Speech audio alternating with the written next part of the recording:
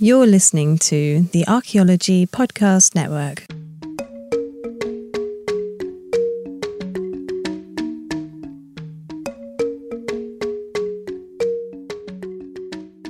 So yeah, we're sitting here with Donny Dust. Just messaged him on Instagram. We're hanging out now. So I guess, Carlton, do you want to take it? Yeah, I guess this won't really have an episode number to it. This is something that we just kind of did off the cuff. But welcome to a Life in Ruins podcast. It's me, your host, Carlton Gover, and David Howe. Connor's not with us today. But we have a really special guest here today, Donny Dust, 100% his legal name. And he's a primitive skills expert. Like you just, right. I mean, sell yourself, man. I can't even. No, right on. Appreciate it. Thank you. Thanks so much for having me. Yeah. So down and dirty, I teach primitive skills, wilderness self-reliance all throughout the great state of Colorado, as well as the U.S., Canada, and Europe. So my focus is kind of really knowing more and caring less, and really allowing the individual person to really harness their number one survival skill or thrival skill, and that's just creativity. Yeah. And that's kind of the cornerstone, my philosophy, and my approach to the outdoors. And through that, people experience a whole new walk of life by, empowering their creative side to really just thrive out in the backcountry, out in the mountains, or in a swamp, whether it's employing some sort of ancient technology or something they developed on their own or just kind of thought up in their own process. So, yeah, it's a lifelong journey and a passion for sure. Cool. How'd you get started in all this? Like, were you like this as a kid, or? Yeah, absolutely. Yeah. I think like, most outdoorsmen, they kind of grew up in the outdoors. That was their playground. I spent a lifetime fishing, hiking, hunting, doing a lot of different things.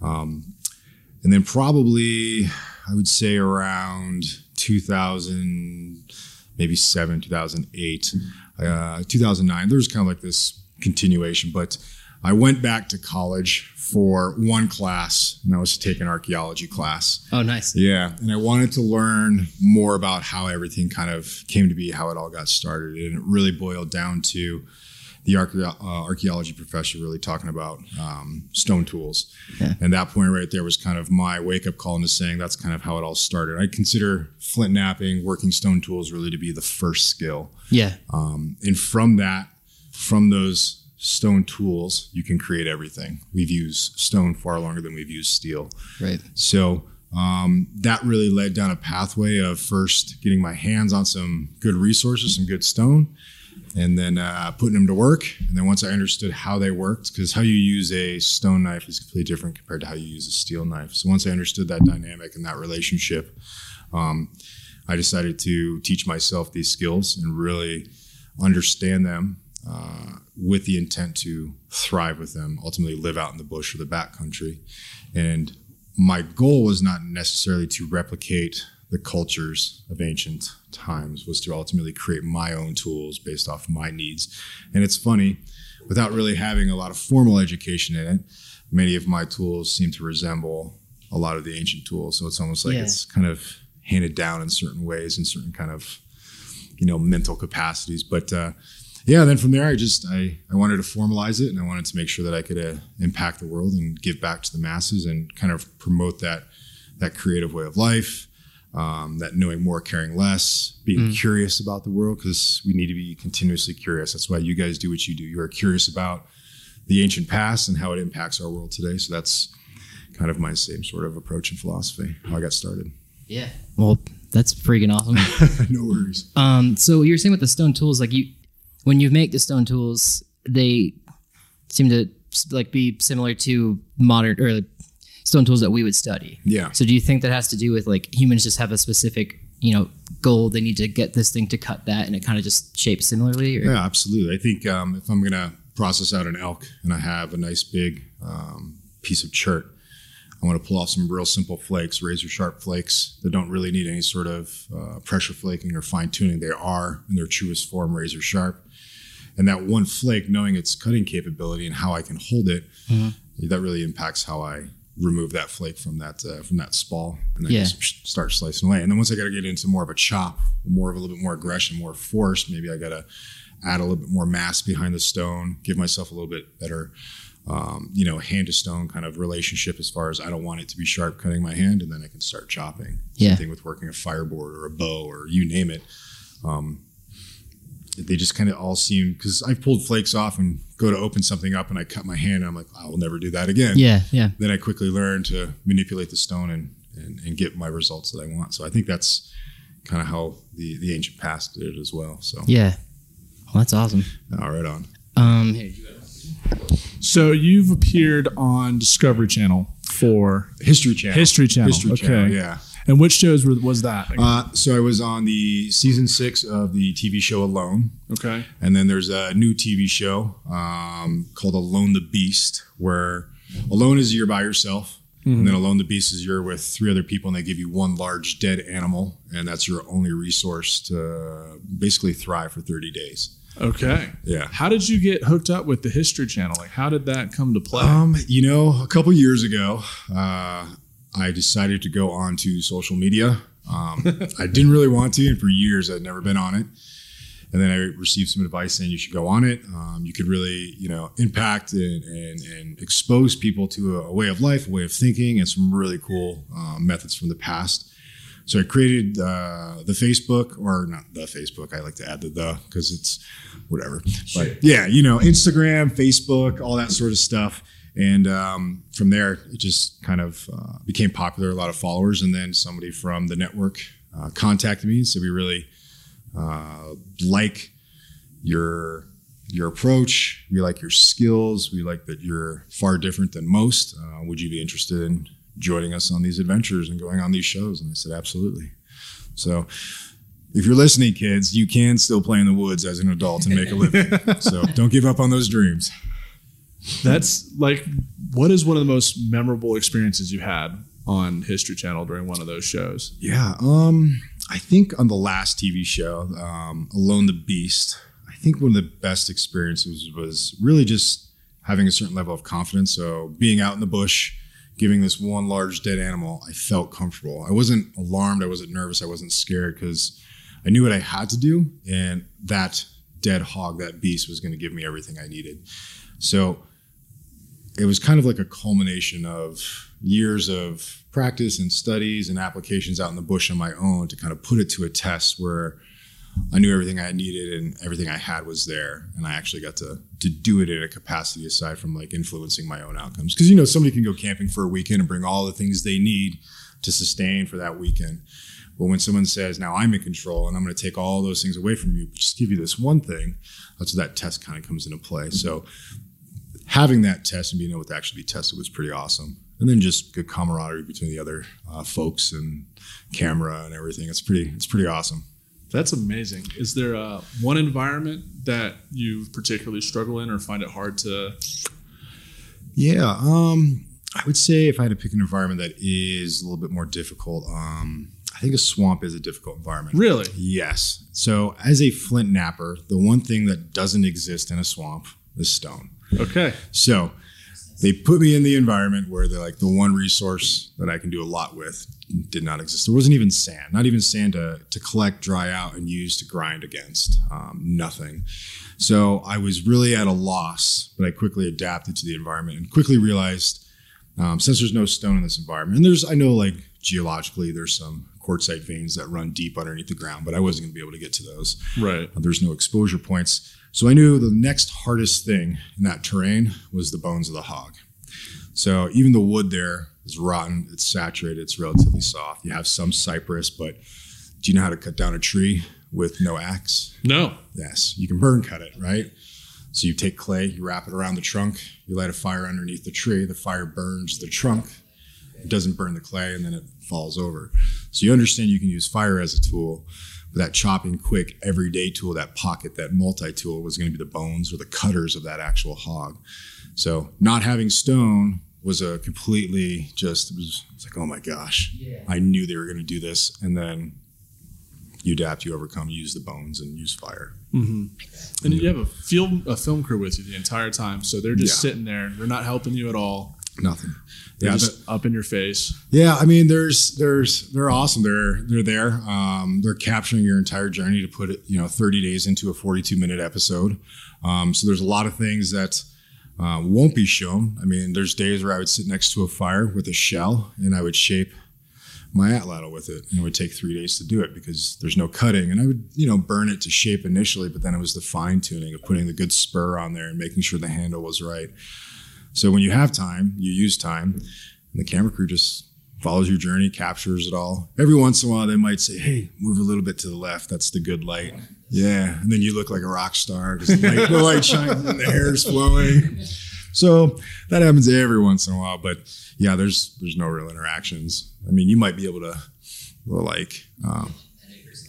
there's always safety that's, at a distance, and it's an entire production. So the idea is to capture the journey, and it's a very authentic journey. I mean, there's no sleeping bags. There's nothing, so I slept in a grass hut. I took Spanish moss.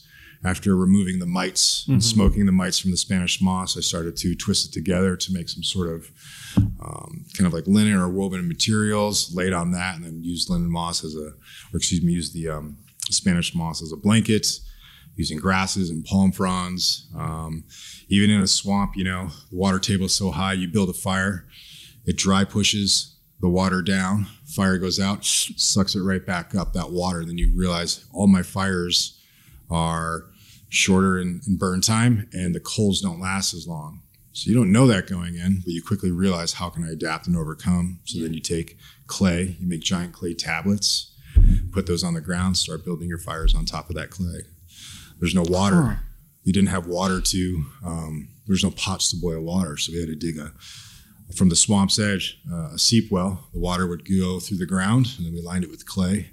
And then we would drink from that water. We built rain catches to catch rainwater, made crayfish traps out of vines and different pieces of river cane. And, you go out there and you adapt. You'd be surprised how quickly you could adapt if your mind is open. If you're closed off and say, I can't do this, then you're going to, ultimately fail. But if you go out there and say, all right, the land already has everything I need. Cultures of the past have existed. Granted, some of those cultures brought their stone in. I just want to clarify that. Everyone hear that? They bring the stone in. So yeah, everything already exists. You just got to go there open-minded, and the answers will reveal themselves. It's really just kind of really reconnecting with nature and understanding that it holds the power you need, and it will show you the way. In like a swamp environment, when they put you that, I've always wondered this, is it really difficult to make fire? And since it's all wet? Yeah, absolutely. It's very difficult because when the moisture in the air keeps everything wet, everything's kind of saturated. And a lot of the woods there, they kind of battle the water too. So they don't want to be oversaturated, but there's a level of moisture on them. So you have to kind of think like the animals.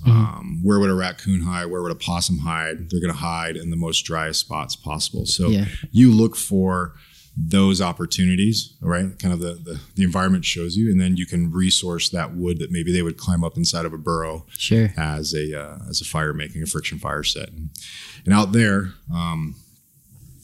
you have got all sorts of different woods. We have cypress, you have your canes, you have some oaks, you have black willow, you have palmetto. So once you experiment with those woods, you find out what's going to work really well and what's not going to work. Once you have a good fire set or a good fire kit that's working, you safeguard it.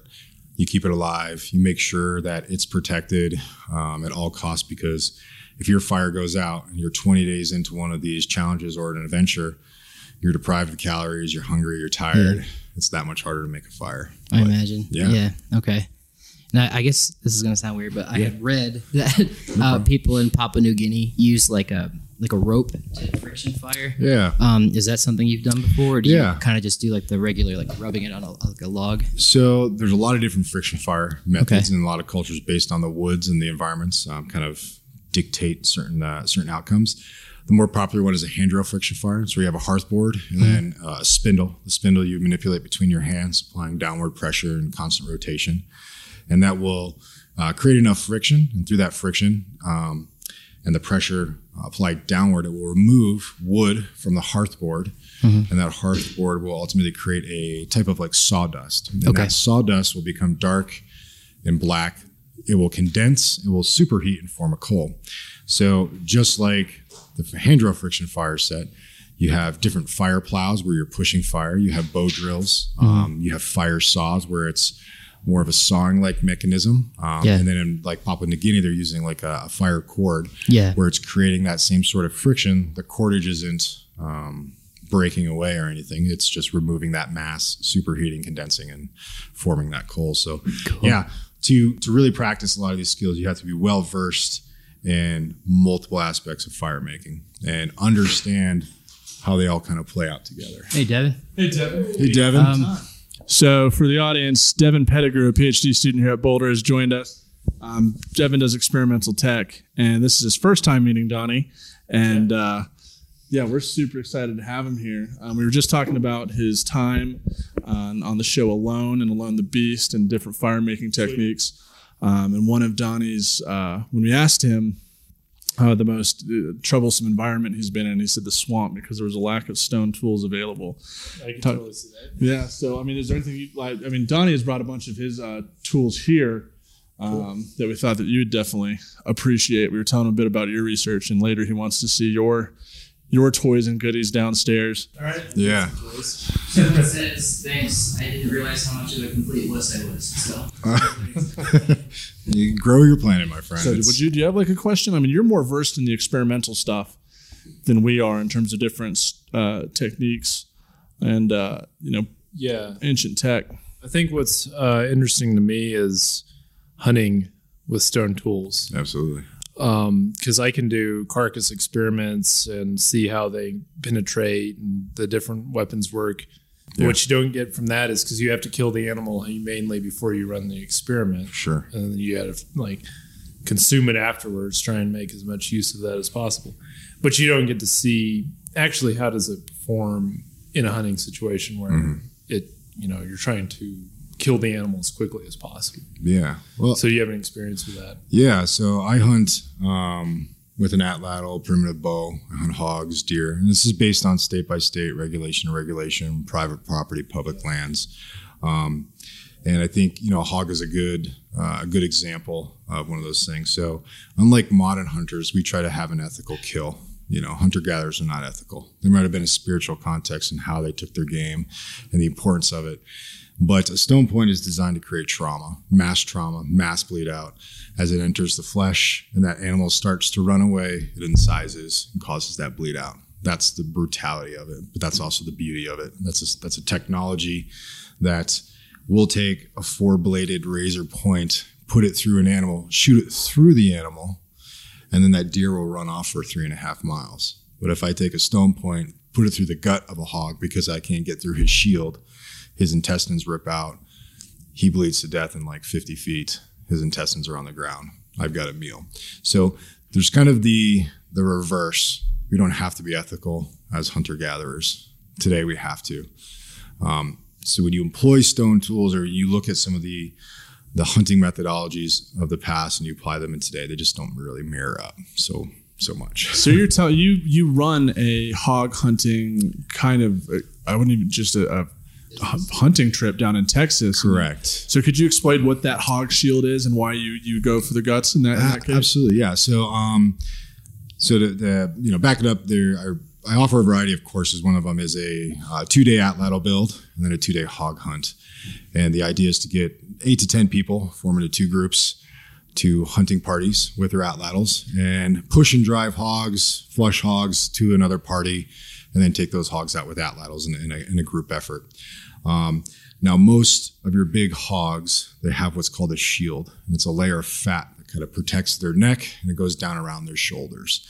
And sometimes that shield will even trickle down into around their ribs. So that is maybe an evolutionary thing after they've been fighting and using their razors and their stuff. That's how they protect themselves. Yeah, it's got a pretty small thoracic cavity for the target that you can actually hit. Exactly.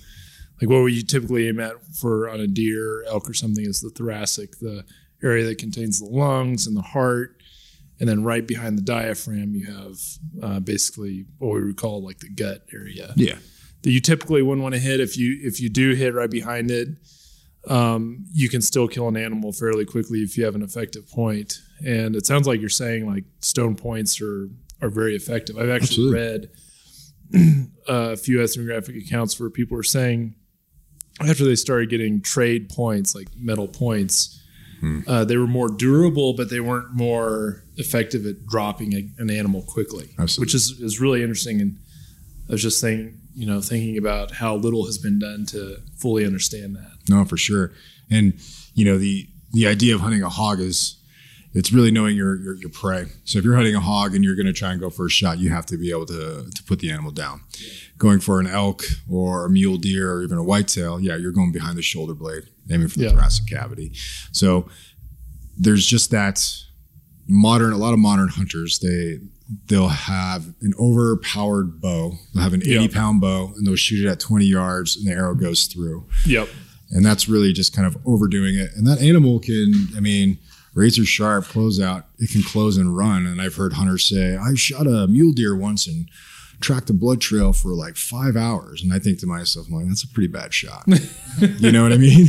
Yeah. So, the great thing about stone points, it is trauma. It is designed to slice and dice and create that opening. And that's the science. I'm not like you gents, but having stuck many points in the side of animal, that's what it does. Without it, an atlatl foreshaft is not going to go through the side of a mule deer. It's going to stick, it's going to pop, it's going to drop. And as it runs away, it just creates a cavity of chaos. And I didn't know that before I started doing archaeology and reading about it, doing like a thesis based on hunting. And I didn't realize you would track something for days after it was, or hours after it was bleeding out, or quickly. But I just didn't know that was insane. But it's cool. The hunting market has adopted a new kind of point. They call them these like toxic points, and they're almost circular razors. So when it makes entry, it slices and dices and creates a decent sized cavity, the same size cavity that a nice atlatl, with a good foreshaft with a nice point would do. A dart point. Exactly. Yep. They're big. It's perfect. So they definitely create a lot of trauma. Yeah, that's very interesting. From what I've seen, darts don't penetrate as deeply, but they, as an arrow, which is smaller, has a lot more kinetic energy. Sure. Or it can have. Darts can also have a lot of kinetic energy, but they have that larger cutting head, and they just create a lot of trauma when they hit. Absolutely. And I find that some of the darts and some of the foreshafts people create, they create kind of a negative effect. They'll have a very nice point, and they'll have a very bulbous connection point, whether it's wrapped with sinew or whether it's wrapped with some sort of hide glue or even some sort of pitch, and then it really creates a stopping point. Yep. It has to be almost a very seamless transition. And there's like certain styles of points I like to use because I can achieve that initial small entry, gain gap through the ribs, get to the cavities that I need to, and go from there.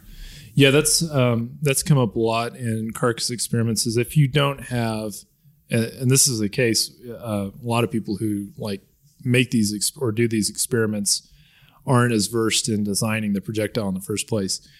If you have those kind of bulky transitions, it's going to stop it almost every time. You hit one rib, it's already lost that kinetic force. For sure. If you have a short foreshaft, that's as deep as it's going to go. If you have like a shoulder at the socket. What's interesting is when some cultures did that on purpose, like in the southwestern U.S. is the case, where they actually seem to have purposefully had a foreshaft that's kind of loosely fit into the main shaft of the dart. If you don't do it just right, it actually falls out in flight, which is really annoying. Yeah. Usually your foreshaft gets lost. But then they had this shoulder at the socket. So they didn't actually want it to penetrate farther than the foreshaft. And since it's such a loose connection there, it punches in, the main shaft stops, and as soon as that animal starts running, the main shaft drops. Perfect. And you can get it. And there are these really interesting cases of independent development of that with arrows as well. Right on. Yeah. In Africa, that's how the San Bushmen hunt. Their arrows are designed the same way. Aleutian Islanders had poison foreshafts that fit into dart main shafts the same way. So absolutely. It's pretty cool. And I think one thing that really complements that idea is that some of the things we call bird points, I would never hunt a bird with a bird point. I would cover it with poison or just make entry and allow the dart to, or that point to do its work. Yeah. One type of foreshaft, I don't know, maybe you guys can speak to this. I created what I call an overshaft with a wadding. So I'll take bison hair and I'll have my foreshaft cavity, and I'll wad it with bison hair, and it sticks out the sides, and I'll stick my foreshaft into it. So then when it makes impact, I won't blow out my foreshaft. It won't pressure fit, and then it's also nice and loose. So it sticks in tight. It makes hard entry, but then it also just releases like it's. I have some photos. It's a cool I can trick. show you. Yeah, never heard of that. Yeah, I don't. It was just like I said. Some of my stuff after doing it, you're like, God, these things are not coming out because if you throw it 75 yards and that kinetic energy hits, it's just like it just heats itself up and it locks itself in. It drives the foreshaft really hard into the main shaft. And you have this binding around the socket so that the socket that you've drilled into the end of the main shaft actually gives a little bit. So when you fit in the foreshaft, it has a snug fit. But if it gets jammed in there, man, it's like, you hit a shoulder blade, that thing's gonna blow out. And that's not good. If your point's broken, you're like, crap, there's still bison running around. I need to fit in a new foreshaft. Exactly. So I have some photos. I'd like to see that. Give you a perspective of what it looks like. Back to, you just mentioned bird points. Which are, have you guys talked about bird points? No. Okay, so it's interesting that in North America we have, in later times when people have adopted the bow, these tiny little projectile points. The beginning of your pinky. And it's like as big as your fingernail on your pinky. And so collectors for a long time have called those bird points because they thought that's what they were for. Like what else would you hunt with that? But obviously if you're going to kill a bird, and it's like a small bird that you're not trying to punch through and penetrate into the body cavity, you're going to use like a blunt tip on your projectile to just knock it unconscious or kill it outright like that. So they weren't, that's not what they were hunting with them. They were hunting deer and things like that. Absolutely. With these tiny little points. Yeah. Most of the whole, I think bird point is a very easy thing because it's just an easy way to explain the size and the relation to the actual target. But like I hunt with you heard of like Mookie marbles out in Utah? They're these naturally geoformed marbles. And I will glue it right to the front using pine pitch, and all it is just blunt force trauma. And if you you can throw a rock at a quail or even like some ptarmigan and kill it, but you hit it with the Mookie and it just explodes the heart, which you want to eat that, that's good. But you're going to wind up getting a kill without causing mash trauma to the entire bird. Yeah. So it's kind of cool. But the bird point's definitely for deer. Yeah. Definitely, without a doubt. It's funny I always get a kick when people say, that's a bird point. I'm like, well, maybe not. Maybe like an emu or something like that, possibly. Right. But maybe for a turkey. I don't even know that. Turkeys are pretty resilient birds. I hear that hunting them with a bow is very challenging. It is, I can tell you. I love hunting turkey. The fall time, the wintertime turkeys. Yeah. And sometimes it's like, if you're using a shotgun, you just aim for the head. If you're using a bow, you got to aim for some sort of vitals because it will keep moving and you got to run out there and grab it by the neck and start cranking away. So I don't know if this is a style point. I should have brought it, but it's actually a whale's tail coming out. So it's a point that if you were to take a whale's tail for those listening and point it at the actual critter, it has two razor sharp edges. So it'll hopefully scoop a section of the neck and cut it, and at least stop its movement. So then you could. So it's like a crescent shaped stone tip. Exactly, almost like those tattoos. It's a crescent with a long stem that you just haft. And have you? The Channel Islands of California. Yeah, I was going to say, have you heard of the archaeological and ethnographic examples of those? No. Because there's a lot. Is there? Yeah. Not just in the Americas. He's talking about in the Channel Islands. They've made those. And there have been a lot of theories as to what they were used for. Okay. But you also see them in the old world and starting in Africa, potentially as far back as 70,000 years ago. Wow. And that they seem to have been tipped. Well, you have these transverse arrowheads. Yeah, I love those. That's just flat like tips. Those are the best. Yeah, it's just a straight blade, straight across, totally perpendicular to the shaft of the arrow. And it's like a trapezoid. You look at it and you're like, that doesn't look like ruthless an arrow that would work, but And yet, Oh my god. oh yeah, they've been found lodged in the vertebra of red deer in Europe. So they were using to hunt big game. Yeah, I'll pull it up. You tested one on the goat. I did, yeah. I tested 2 on the goat. Right on. So those appear pretty early, and there are hafted examples of those from Egyptian tombs. Okay. But there are these funky, what we call microliths usually, or backed bladelets. You often hear them called as well, where what they're utilizing is the natural edge of the flake. You know, you drive it off and you get these really sharp edges, and then you retouch it, and that's where they've retouched on these is actually the backed portion. That's where you hafted up against the shaft. Gotcha. And some of these things from Southern Africa, whoa, those are cool. I'll have to show those on here. Yeah, I'll put those on Instagram. Yeah, I'll get a bunch more for you. Some of those from Southern Africa, the best guess is that they're projectile points for either atlatl darts or arrows, and that's how they were hafted.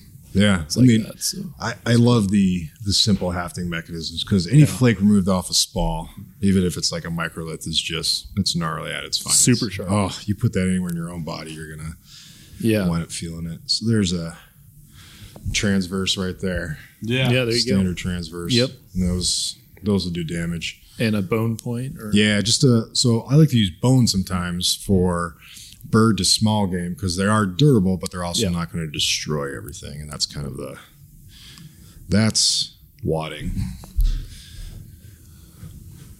So those are over shafts. Okay. So it's actually a hollowed out piece of wood, and that's the connection. So if you're going to blow anything out, that's going to blow out, and you're not going to lose your dart. You're not going to send a shockwave down your dart, as well as be able to retain it. And you could do that, an overshaft mechanism with a lot of various darts, but you can also do the wadding method with pretty much any foreshaft. It just gives you a little bit of cushion and eliminates that like heating and pressure. Yeah, having that it's like a sleeve. Pretty much. Fits over and connects the two shafts. That's a really good way to connect pieces, especially if you use like a cane. Yeah, a cane dart, or they did it commonly, I think, with Phragmites because it's so reed in the like Great Basin because it's so fragile. Sure. So it's stronger if you put that sleeve over to connect the shafts. But it works really well with a beveled connection, what you call like a scarf joint, where you have your two shafts, the foreshaft and the main shaft, or whatever parts of the shaft that you're joining, are beveled in opposite ways, and they just fit up against each other, and then you have that sleeve over them. Holds it in place. Yeah, and that creates this setup where you can actually have a dart that you can take apart into multiple pieces. Right on. And that's a really common joinery technique in the old world, going way back, but definitely during like the Magdalenian period, where they're primarily hunting reindeer and they're using the atlatl. And you see that with these osseous tips, like antler. Reindeer antler is really good. Yeah. They use red deer antler. They use bone. They often utilize that scarf joint technique, and you see that carry over across into the New World at the end of the Pleistocene with these Clovis, what people often call Clovis bone rods. I'm like a kid in Kansas. And at least some of those Clovis bone rods are those Sagae points that they were using in Europe. For sure. As well. So they came from Europe all the way across to right on. All the way across Siberia into the New World. Yeah, some of those techniques, they're very easy to replicate and reproduce with like modern tools. And I think that's one of my approaches is if I can't craft it from using bone or stone, I try to avoid it because it comes down to a couple of different things. Like a personal way, I call it honoring the hunt. I feel like if I can create things from the landscape and then turn around and take game with it, it's a way to honor that hunt, to do it on foot, sometimes barefoot with moccasins, sandals, and a breechcloth. And that's kind of a little bit more, my style. But, the things that I create and the stone tools like you're speaking of, if people would embrace some of our older ways, they would realize that their hunting capabilities would I personally believe, would go up like tenfold. I agree. It's amazing what one small stone point will do to the side of an animal. Yeah, I think what we often miss, what hunters often miss, if there's any hunters listening, is hunting is one of those things, one of those aspects of our culture that doesn't necessarily improve with modernity. Very true. Like add on better and better technology, and it gets easier and easier. And the animal, I mean, we also have to consider what the experience is of the animals of being hunted with, these kind of firearms versus having predators that you can actually see and then get away from. Absolutely, yeah. So it's not necessarily better with better technology. I don't cover myself in deer urine or anything like that. My grandfather probably smoked a Marlboro Red wearing the same shirt you're wearing when he was hunting and did perfectly fine, so. What's the name of your school down in Texas where you hunt these hogs with atlatls? So I run a school and travel throughout. So I call it Paleo Tracks Survival. Track Survival. It's kind of the old way of survival, thrival. It's really wilderness self-reliance school, and it's online, paleotracksurvival.com, and it's a pretty good school. I run a variety of classes. Most of them are August, September, over hunting seasons. Those are the hunter-gatherer classes. And then I do a stone tool technologies class where it's 3 days. I take people and I give them a variety of stone tools, because in order to truly understand how to make stone tools, you have to use them first. Right. You have to understand how you hold them, how you manipulate them, how a raw flake cuts into flesh, how you hold a chopper, how you utilize a scraper to process hide. So we use a lot of tools up front, and then we spend the next day and a half creating some very baseline stone toolkits. And then we go out into the bush and we put those kits to work to make simple shelters, fire kits, harvest some game, and live how we're supposed to. Cool. You think we could write a grant to send 15 archaeologists to this school to do a gang atlatl hunt? Yeah. Friends and family discount. I'll hook you up. No worries. Cool. Yeah. And then, the atlatl hunts are typically down in Texas. So you hunt invasive species. Like here we hunt coyotes. Right. That's our invasive. So that's one you can hunt with an atlatl. And I've taken those out of my backyard with atlatls and bows, and they're good. Hogs are huge. People want to get rid of hogs real bad so you can hunt them all year round. Oh yeah. That's the easiest. I love hunting hogs because they'll get you. They'll come at you. It's like you truly have to hunt it. You can't. You always want to hunt close to a tree in case it does come at you. You can grab that branch and drop your kit and hold on. But if you're a good shot and there's enough of you, like one of the last groups I brought out, there was about 7 of us, and we walked high and low. We looked everywhere around, and we could hear them in the distance, but they were just smarter than us. And eventually we started spreading out, and we took a couple turtles and ate turtle eggs, which was good too. I like turtles. Yeah. Boil them out in their own shell. They burn out, but it's good eating. What's the average age of people that take classes in your school? Yeah. I'd say anywhere 18 to 65. Really? All sorts of ages, family groups, corporate events. Executives will come out and they'll say, I want to walk wild. And I say, well, let's start walking. People from Canada, UK, weather scientists, people that work for NOAA, moms, dads, husbands, wives, anybody, everybody. And because my school is not necessarily about, it is about survival, but it's about self-reliance in the woods. That's the goal. And my idea of that self-reliance is knowing more, caring less, and everything already exists out in the bush. And some of the easiest tools you can create can be a simple stone flake is a perfect example of a beautiful knife. Okay.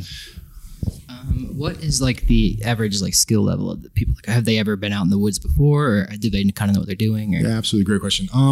All skill levels. Most people that want to do a 3-day, they're relatively new. Some folks that want to go out for 10, even 21 days. They've run through a couple courses. They've maybe crafted their own bow, and they want to kind of put themselves to the test with some mentorship and guidance and some instruction along the way. But I've had folks come out for 10 days that know absolutely nothing. And the only gear requirements I have is a blade, a blanket, and a bottle. Those are the 3 hardest things to replicate in the bush. And then everything else comes from that. Yeah. Creating a knife, creating a blanket, and creating something to boil water in is hard to do. It's doable. You can do burn bowls and make clay pots and a variety of things, but firing clays, is there's an art form to it, and then hand sifting all of your clay and pulling out all your particulates.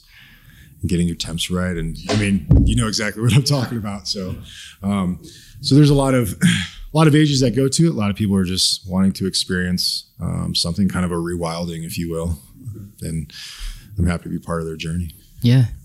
I had a question that's kind of not related to, or I guess it is related to that, but if there's something, so I've never, I didn't live in the Paleolithic, and I don't go outside that deep in the woods that too much, but like, what is something about ancient humans that like we might not know? Like, what's something you found out through doing all this, like about ancient people, like the way they make tools, how they are like living in the woods? Like, have you come up with like a cool? I think they were probably some of the best problem solvers. Yeah. Yeah, without a doubt, because there's so many things we just take for granted, the clothes on our back, but to know the proper methods to tan a hide proportionally to fats. Mm-hmm. I mean, how many years that could have taken, or it could have taken one lady who spilled something at one point and was like, "Oh, this is amazing," or how, like the archer's paradox on a bow, how that arrow bends around the bow, and then there's so many of those sort of things, that problem solving that. Modern people, we are very creative in different forms, but those early forms of creativity, I like to experience it sometimes. Like, I don't know everything. I know what I know, and I don't know what I don't know. Mm-hmm. And sometimes I'll be out in the bush and something will come to me. And I'm like, oh, is this brand new? Did I just think of this? Yeah. Probably not. But somebody else, a couple thousand years ago, was sitting in that same spot and saying, holy cow, I just thought of this. And now it's changed my life. Yeah. So without a doubt, super creative. Yeah, a couple things that you said there that made me thought. First is hide tanning, and then second, when you're making this equipment, I've found time and time again that I've my experience trying to make little darts, trying to flint knap, trying to make fire. When you start looking at museum collections, things that have come out of the archaeological record, you look at it and it just looks familiar. Yeah, you look at it and you're like, I did that. I know exactly why they made the shaft like with that kind of taper to it, or made the main shaft in that way. And I understand the process that it took to make that. And the amount of effort and what kind of tools you would have to use to reproduce that. Whereas if you don't have that experience trying to replicate artifacts, or even like experiment on your own, like you're saying, mm-hmm. it's just so much harder to interpret what you're seeing from the archaeological record. Sure. And you see tons in the literature of misinterpretations, absolutely, misrepresentations, and people it's just very clear when people don't have that experience. For sure. And they're trying to interpret artifacts. So from an archaeological perspective, it's an invaluable tool. Absolutely. And then to come back to hide tanning, this is really nice work. Oh, thanks. I've done some hide tanning. I've never tanned a hair-on deer hide. This is very soft, very pliable for a hair-on hide.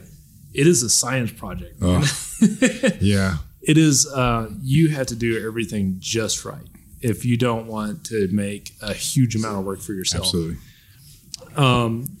But yet there's so many different ways to go about doing it. Absolutely. But if you actually want to produce a hide that's of high quality, what you better do is find somebody who knows what they're doing. Yeah. And follow their instructions to the T. Absolutely. So that is one.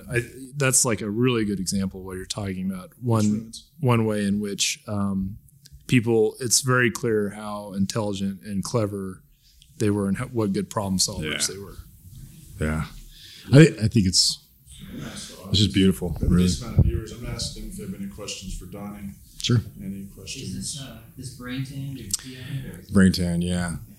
Unfortunately, I have a nice relationship with a lady named Teresa Camper, and she's probably one of the world's best hide tanners.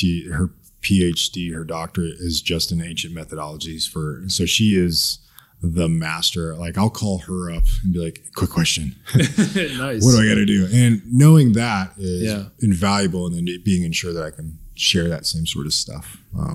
Yeah, that's a wonderful resource to have, as somebody who's really put a lot of effort into hide tanning. And there are people, this is what they've done for their life, is just trying to understand different ways of hide tanning. Yeah, for sure. So just for our listeners real quick, we're interviewing Donny Dust, who is a primitive survival expert. We also have my colleague, Devin Pettigrew, who's a PhD student in ancient weapons technology. So we're doing a live stream on Instagram, and we're also recording this for our podcast. So if anyone who's on Instagram have any questions for Donny, please just drop them and we'll read it to him and we'll see what he has to answer. He's a really cool guy.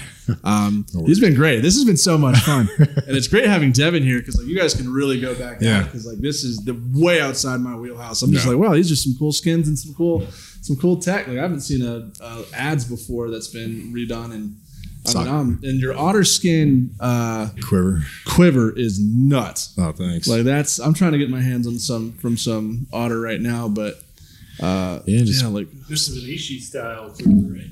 Similar, yeah. Just you sew his face shut, you keep the tail, and then you pack some pine pitch in case you got to repair anything. You just heat it and smear it, so you have your own repair kit there for anything. And cool. Yeah. That's like probably several years old. Just like Ishi's quiver. Yeah. I mean, the cool thing is it's waterproof, and depending on the number of arrows you put in there, it can be pretty darn quiet. You know, so whether you're hand packing them, 2 on the bow, 2 inside the quiver, however you go about doing it. But it's really, I mean, if you can case skin something, like an otter, or encase skinning is where you basically remove the hide like a sock, and sew the mouth shut, and away you go. I mean, the last bear I took, I kept his pads on, his claws in, nose, eyelids, ears, after you remove the cartilage. Most of the things I like to case skin because people enjoy them, and you can turn them into a variety of things: pouches, quivers, so on and so forth. So, question. Luke Frazier asks, how do I start to learn primitive skills? Yeah. So you have the school. Yeah. So Luke, you can definitely you can go to paleotracksurvival.com, and I have a variety of courses run there. But the best thing to do is just get out in the bush and just start experimenting, start playing around, figure out what's there. And depending where you're at geographically, there has been a culture that has existed there. Yeah. They are the pioneers for understanding how that environment works, how to thrive within that environment.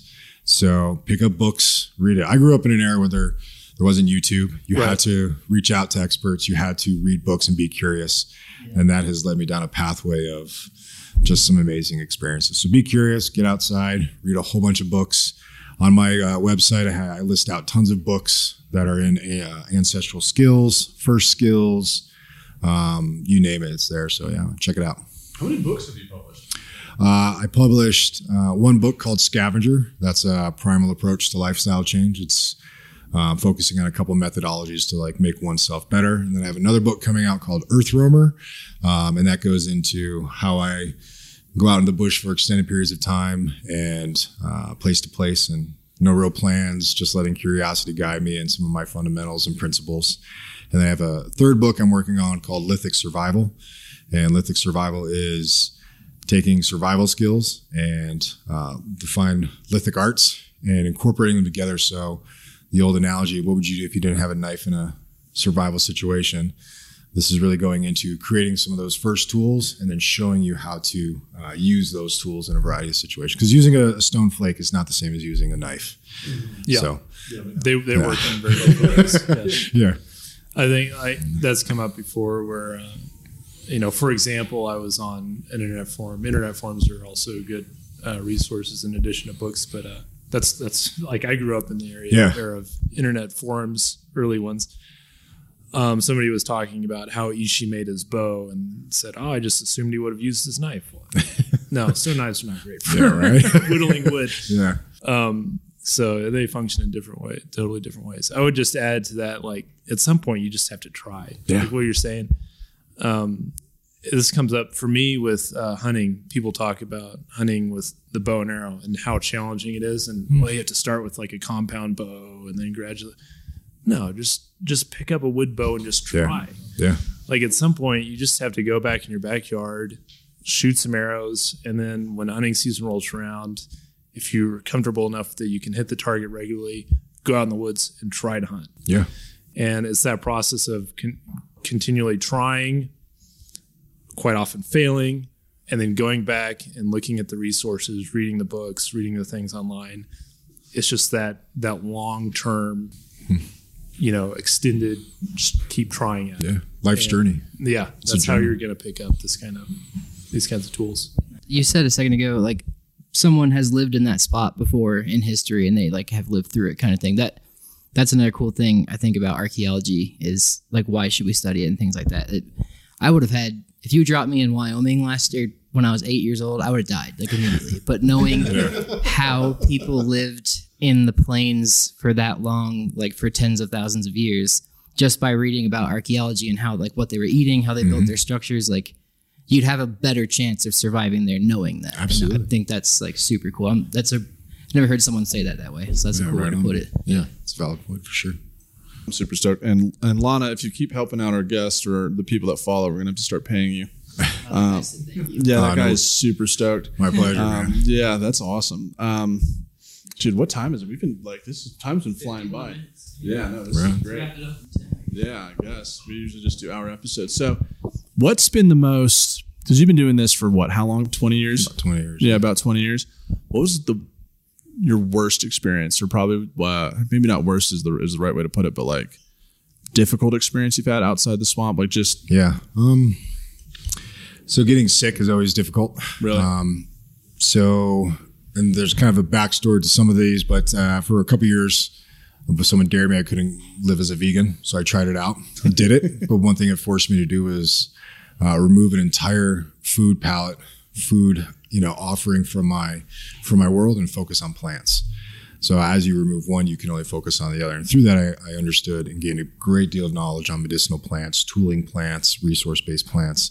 And from that, I've learned a lot about how to treat certain ailments out in the bush.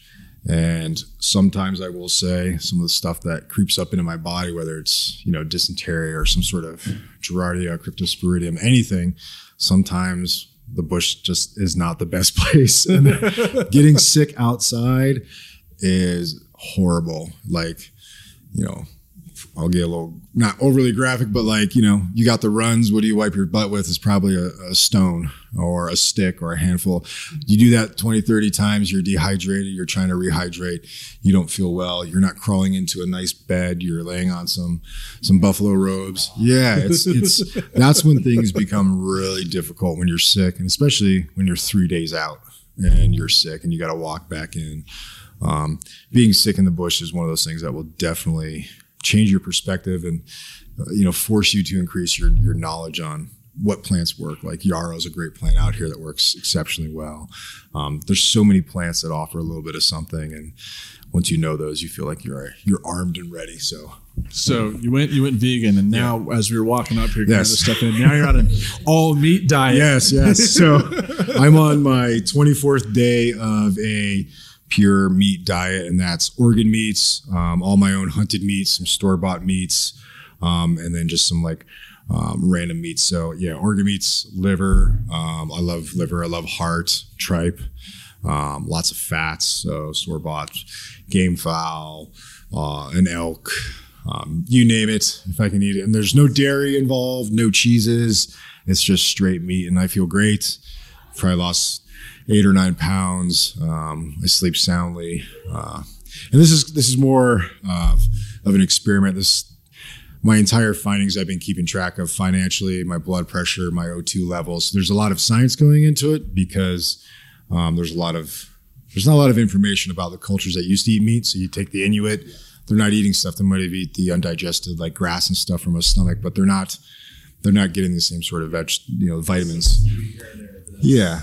So they did perfectly fine. And there's some papers that I've read they have lower blood pressure and all sorts of stuff. So I'm trying to experiment on my own. Just this past week, I started eating some of the raw meats to regain some vitamin C, and just kind of experimenting, a lot of bone broths, some marrow, things like that. And so I've been keeping track of it all, moods, feelings, weights, energy levels, trying to paint somewhat of a picture to those wanting to experiment with this. This is kind of, how I feel. And I'm ravenous 99% of the time. Like if you brought a liver in here, we would all be eating it right now. But I just ate my last one yesterday. So Yeah. You had said earlier that like the heart is a really important part to eat, or Yeah. I think something about that. Like, what if you were to live in the wild? Like, what's the most nutritious thing like you would go for first? Probably the easiest thing. Requires least amount of calories and effort. So fish can be pretty easy. That's a passive. I can take fish passively. I can set lines and traps and let those work for me while I'm resting. But if I wanted something very nutritious, liver's great. Most animals eat out those organ meats first, right? That's what they go for. That's where all the vitamins are packed. So that same sort of theory, that's what I want to eat first. And that heart is just pure meat. Unfortunately, there's no fats in it. That's the downside. And where do the animals typically go next? They go to the rump. That's where there's a lot of fat, and that's where there's a little bit more tenderness, if you will. This is just, what I find. Yeah. So if I was to take game, you could eat that liver raw. Start working on that heart, cut off those fat lines, start eating it out. That would definitely be an option. But Okay. I mean, technically everything's edible. Yeah. In my mind, it's just what happens an hour later might change your perspective. Where are you? Lana wants to know where you're getting your fiber from. From this all meat diet. Yeah, so you will have a different bowel movement cycle. That's for sure. But I don't believe you really need. I still have regular bowel movements without any issues. So I think the fiber is kind of one of those things that we believe we need. But I'm still on the regular. I'm not getting cramps. I just don't need to expel as much. The most I've eaten in one day has been like 4.5 pounds of meat. And the next day, everything was normal. So I don't think we need as much fiber as we think we need. I think we need a lot more fiber because we eat a lot more junk. And that fiber helps get rid of that junk. When you eat clean and you eat very clean meats, you don't need it as much. I'm not a scientist, but that's just what I'm telling you. Yeah, that's making me think about the Plains Indian diet as well, because it was There you like almost all meat. And also fat. The nomads, yeah, okay. So Carleton's people were agriculturalists as well. But on the western plains, pemmican. Pemmican, yeah. And it's not what a lot of people think, which is like they think it's 50% dried berries or something. Berries, fat, meat. The vast majority of it is fat and meat. And the fat from a grass-fed animal like a buffalo or a grass-fed cow actually has that vitamin C in it, that they're keratin. They're getting that out of the vegetables, the grass that they're eating. And you can see that difference. You can see it in the fat. It's like this chunky orange fat. And so pemmican is that melted down, that tallow from a grass-fed animal mixed with dried shredded meat, and occasionally some very small percentage of dried berries, maybe just to give it some flavor. Oh, yeah. But they're getting their vitamin C out of the grass-fed animal, and that's what they're eating. It's like all the time. Are you guys part of the tallow eaters of America, the raw fat eaters? No. You should join. Okay. Yeah, it's awesome. I've never heard of this. Yeah, This sounds I great. just started it. No, but like I'm fully on board. eating raw animal fat is. I think if you go back way on Instagram, I cut out all this stuff, and there's just me eating raw fat because one, it's high in calories, those good replacement calories. So you run an animal down, you need to replace. You taking those fat calories, and that's awesome. Yeah, I love. Duck fat's my favorite. Straight fat, yeah. And I mean, there might be a little bit of bits and pieces of meat on there, but it ain't gonna kill you right away. Yeah. Right. All away. right. I think we're at our hour mark. So, Cool. I mean, Donny, what plug? So you got a website?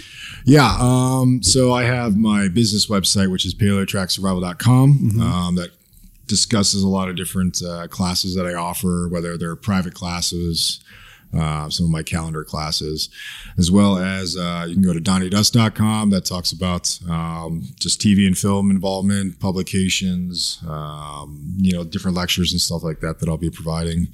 And I have a running blog on there and all sorts of topics, from picking up after yourself out in the bush to living like a hunter-gatherer.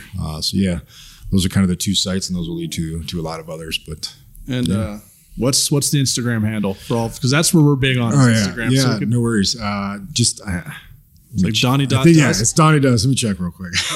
Dot or underscore. I'm horrible.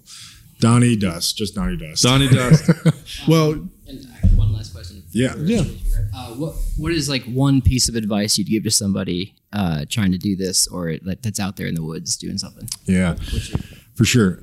I would definitely say your curiosity will lead to your creativity. So as you are walking amongst the wild landscapes of the world and you see things, be curious about them. If you see a cave in the distance, go see what's in it.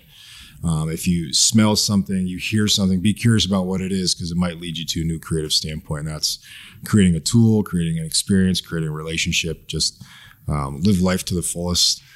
And just be curious, be creative, and you get things done. Usually at the end of our show, we ask if we'd ask our guests if they like to live their life in ruins again. But yes, would you like to live? If you had to do it all over again, would you like to live it primitively? Absolutely. Yeah. Well, awesome. That's my shtick. Well, dude. This has been great, Donny. Thank you so much for coming. I'm so happy you get to come to Boulder and you met up with us, so you get to see all your cool stuff. I'm excited for take you down to the lab and show you what we got going on. So, thank you, everyone. We're out. Yeah, appreciate it, guys. Yeah, indeed.